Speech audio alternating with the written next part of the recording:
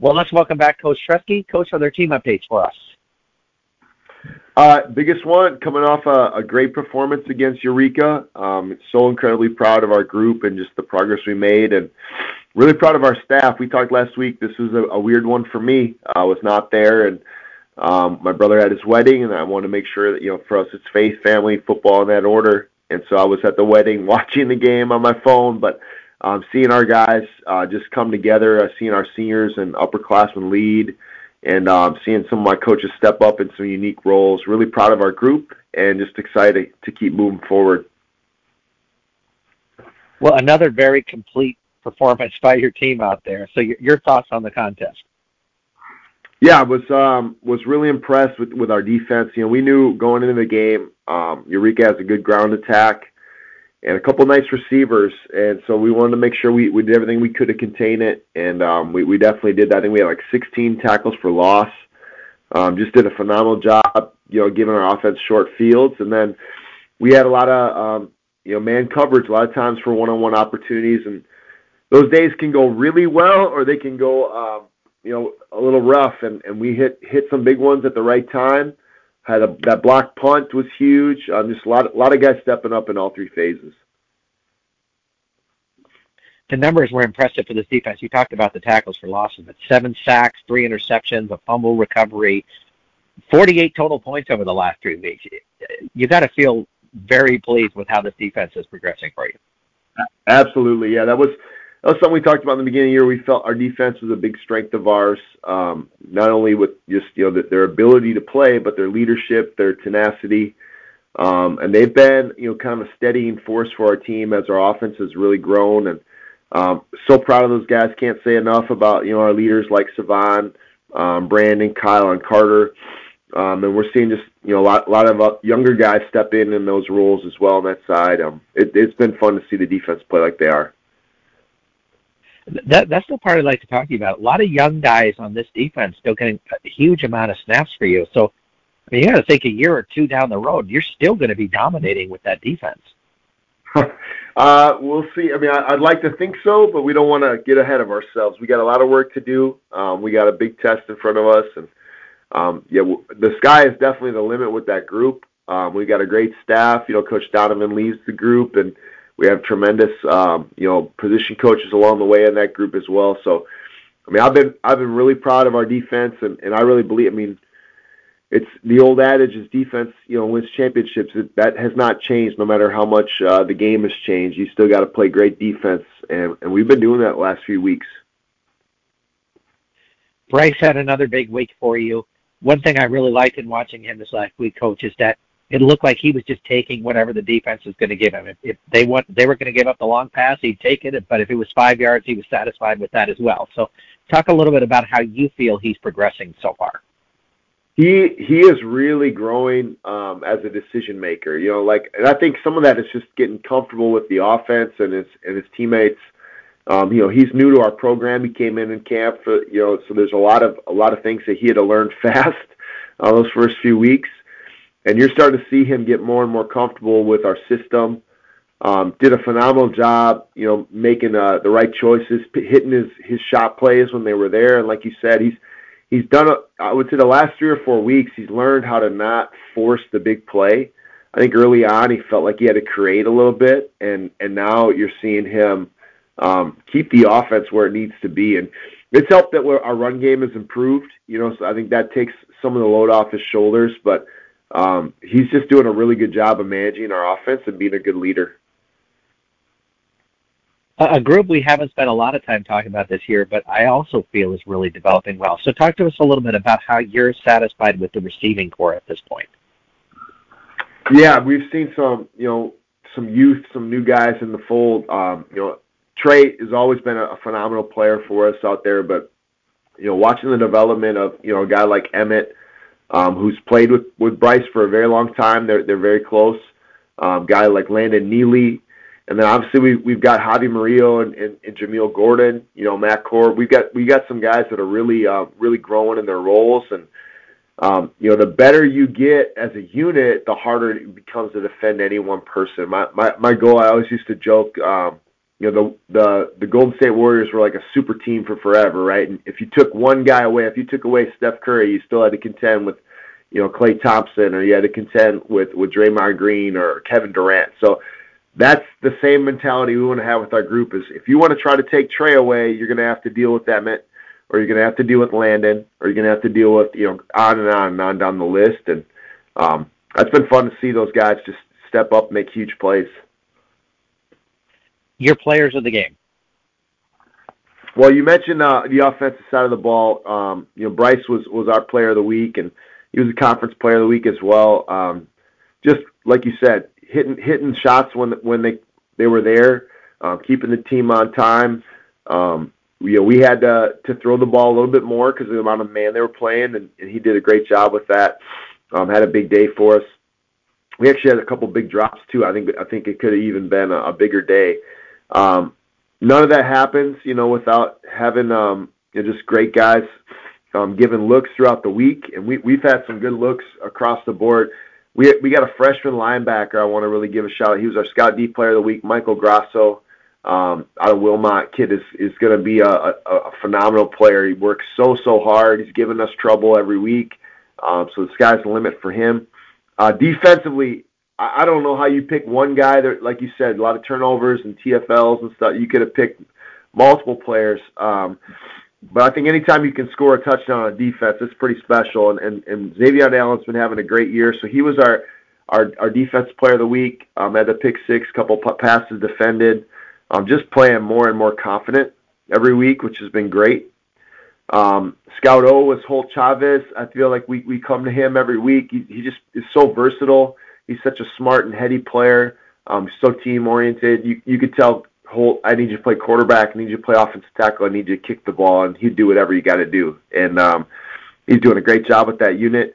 We got the block punt. So Layson was our special teams player of the week. That was a big one. And then Warrior of the Week is a special one. We've got a senior on our team that's just always poured himself out completely for our team. Works his tail off. You don't always hear his name called, but he's a huge part of our culture and a huge part of what we do. And had a big touchdown or touchdown saving tackle at the end of the game. So that was cool to see it. Nolan Winkler was the Warrior of the Week for us. You gotta like a week where you could say 8 or 9 guys could be player of the week. That's an awesome thing. That's fun. Well, let's talk about the big monster that you take on this week. So your thoughts on battling Aurora this week? I mean, it's incredibly well-coached team. They don't have a lot of holes. They're good in all three phases. They've got a phenomenal special teams unit with their returner. I think has 2 or 3 punt returns for touchdowns. Defensively, they returned 9 starters from a good unit last year, and they're playing that way. And then offensively, they continue to run the ball well and protect the queue and let them make big decisions, to guys like Trey Madsen and the rest of that group. So it's going to be a tough matchup. We knew that going into the week. That's been the conversation we've had all week long. Is we're not going to make them any more than they are. Everyone knows they're a strong football team. To me, that's where we want to be. We want to be in that conversation. We want to be, having our team's name said on Selection Sunday. And so this is an opportunity to show, like, hey, where are we at? How do we stack up against that caliber of football team? And whatever the score says at the end of the day, obviously you're always competing to come out ahead, but whatever the score says, to me, it's going to be just a really good barometer of where our team is at. Yeah, I'm curious, Coach, about facing a team like this because, they score so quickly and it could easily be 14-0, 7 minutes into the game against any team they play, and that kind of team.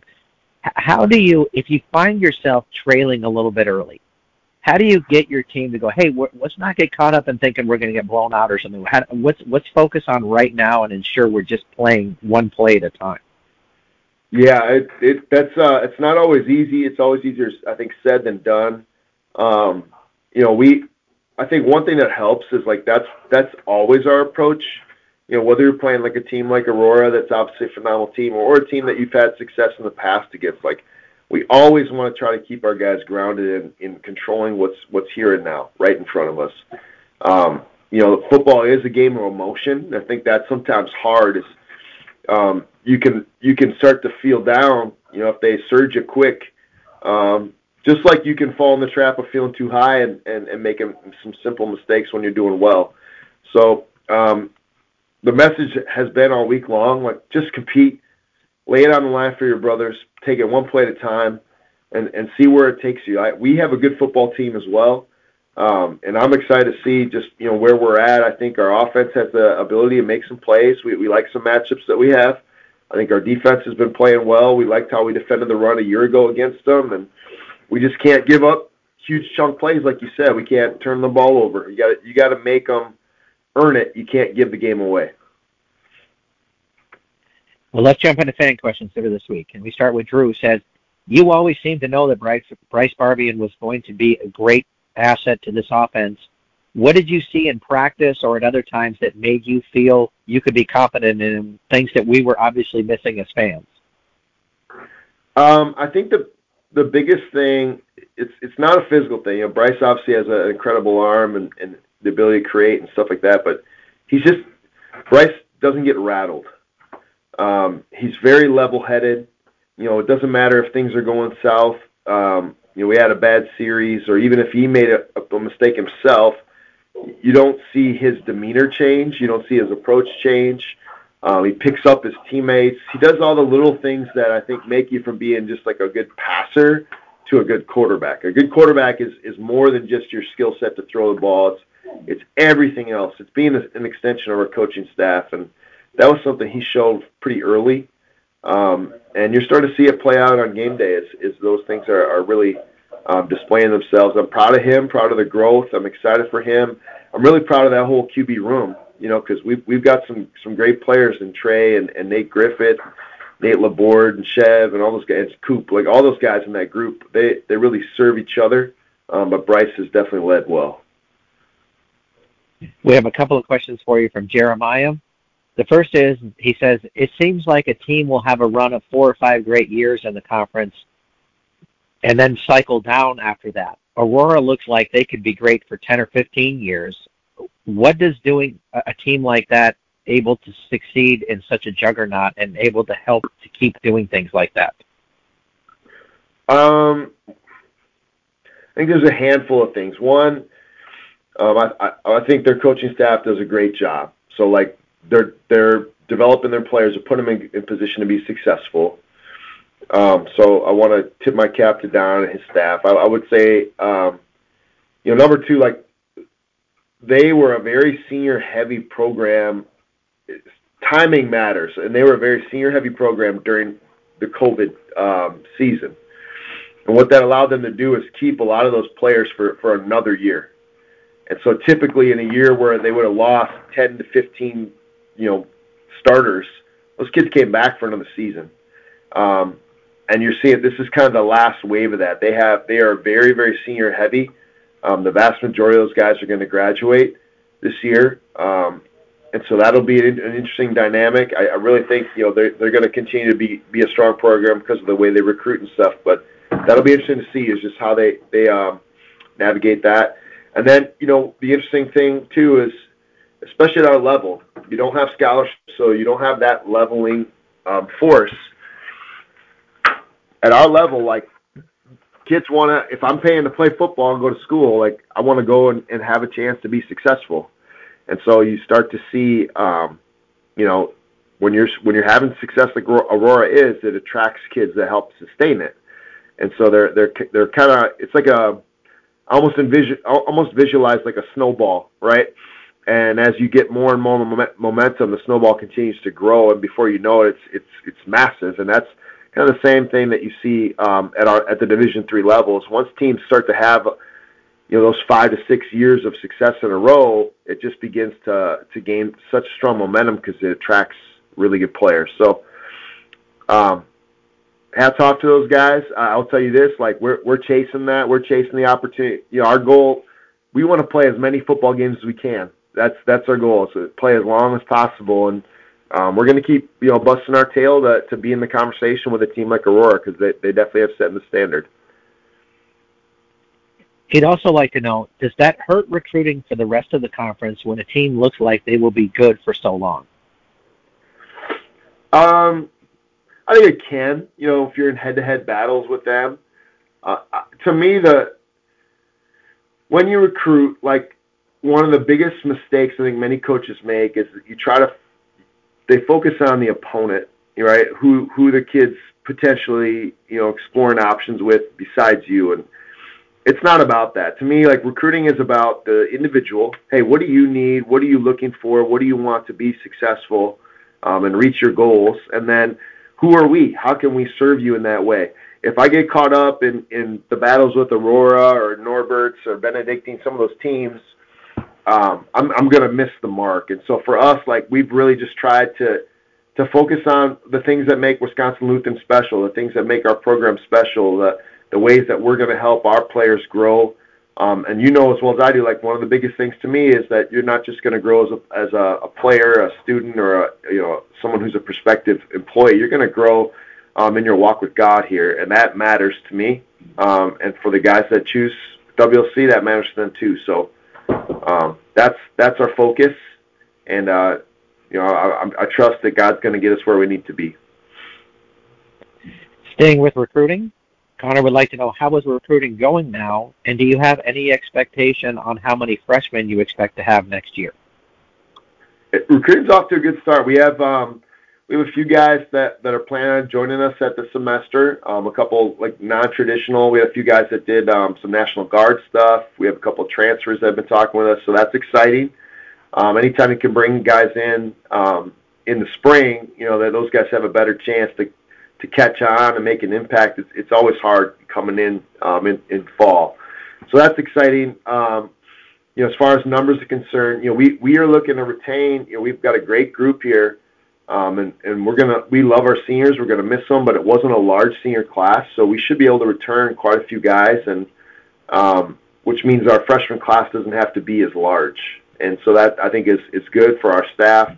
Helps us zero in and really find the right guys to add to the mix. And we feel really strong about where our program's going, and we think there's going to be a lot of guys that want to be a part. Todd would like to know, based upon your own personal experiences and where your faith is at now, how would you advise a young man who may have gotten married too young and now finds that his marriage is not working for either him or his wife? Ooh, that's a tough one.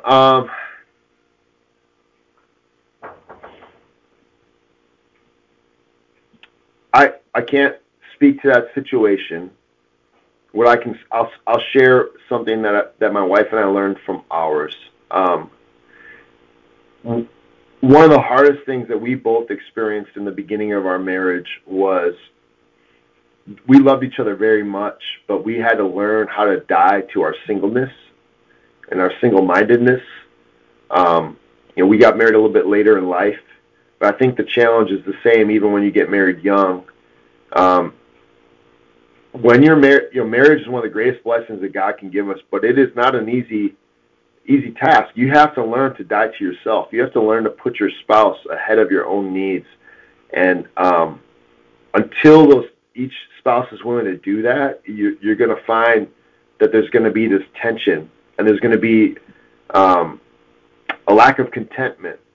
And I think what you see in relationships a lot right now is the world wants us to believe that relationships are transactional, where I put something in to get something in return. But what God teaches us by His own love and what He asks of us in our other relationships is that, no, like relationships are meant to give of yourself regardless of what you get in return. It's that unconditional love, that agape love, that John 15:13 love. And once my wife and I began to do that more consistently, we began to enjoy our marriage more and more. And we're still growing and learning. We're never there. I don't think you're ever there, right? You never arrive. But we found that was really instrumental. We found that being in prayer with one another and having those honest conversations, being grace-filled with each other. There's going to be times where your spouse may frustrate you, and you got to remember you're doing the same thing. So being willing to extend grace and not waiting for your partner to do that, your spouse to do that, but being the one that maybe looks to extend grace first, All those things I think help in a marriage.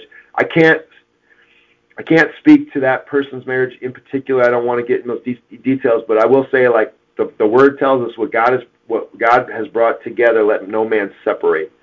And so you got to fight for your marriage as much as you can. And I think once you do that, you'll find it becomes much more rewarding.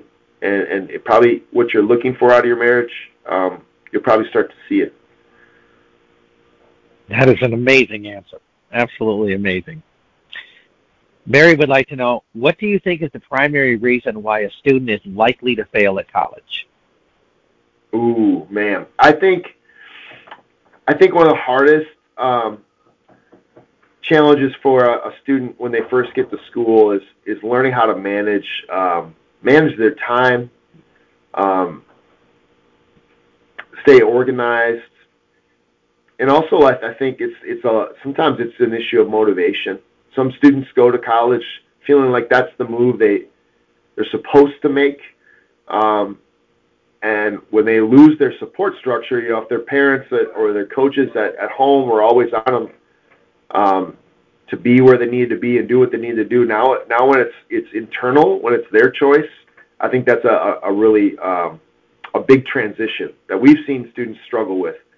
And so oftentimes the number one thing that we try to address with our freshmen is, listen, like, let's talk about how you use your day. How are you managing the time in between your classes? How are you managing the time between practice? What are you doing in the evenings? Like, once you start to see, like, where you're spending your time, I think that helps a lot. But even then, it just comes back to, like, you have to remember your why. Why am I here? If it's only football, that's going to be tough because football is going to be a roller coaster.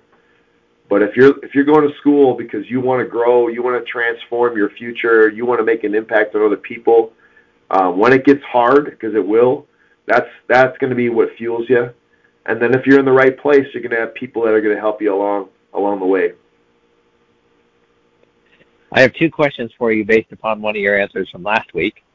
The first one is from Ted, who would like to know, is there any Halloween tradition that you still celebrate? No. No, honestly, yeah, we don't do, like, the trick-or-treating thing, no dress-ups, none of that stuff. So no, we're when it comes to Halloween, man, I'm not the guy for you, for sure. Miles would like to know, since you don't celebrate Halloween because it doesn't glorify God, does that also mean that you do not talk about the idea of Santa Claus? Yeah, yes, that's correct. I don't. And that's honestly, when I look back at parenting, and some people might look at this as extreme, but this is just me, that's something I regret doing with my oldest son, was the Santa Claus tradition. And it was something that we did when I was a kid. On one hand, I think it's special, that you're celebrating Christmas. There's, gifts and family time and those things. But I look back on it and I'm like, man, like, what a wasted opportunity where I could have given those same gifts out of the same spirit of wanting to show love to my son, but say, hey, listen, like, we're doing this because we're celebrating the gift of Jesus in our lives. And so we give gifts as an act of remembrance, as an act of celebration. And instead, we give glory to, a fictional character. That's how I look at it now. And I wish I had seen that when I was, in my early 20s. Next up, we have Charles, who would like to know, including yourself, who do you think is the smartest coach on your staff and why?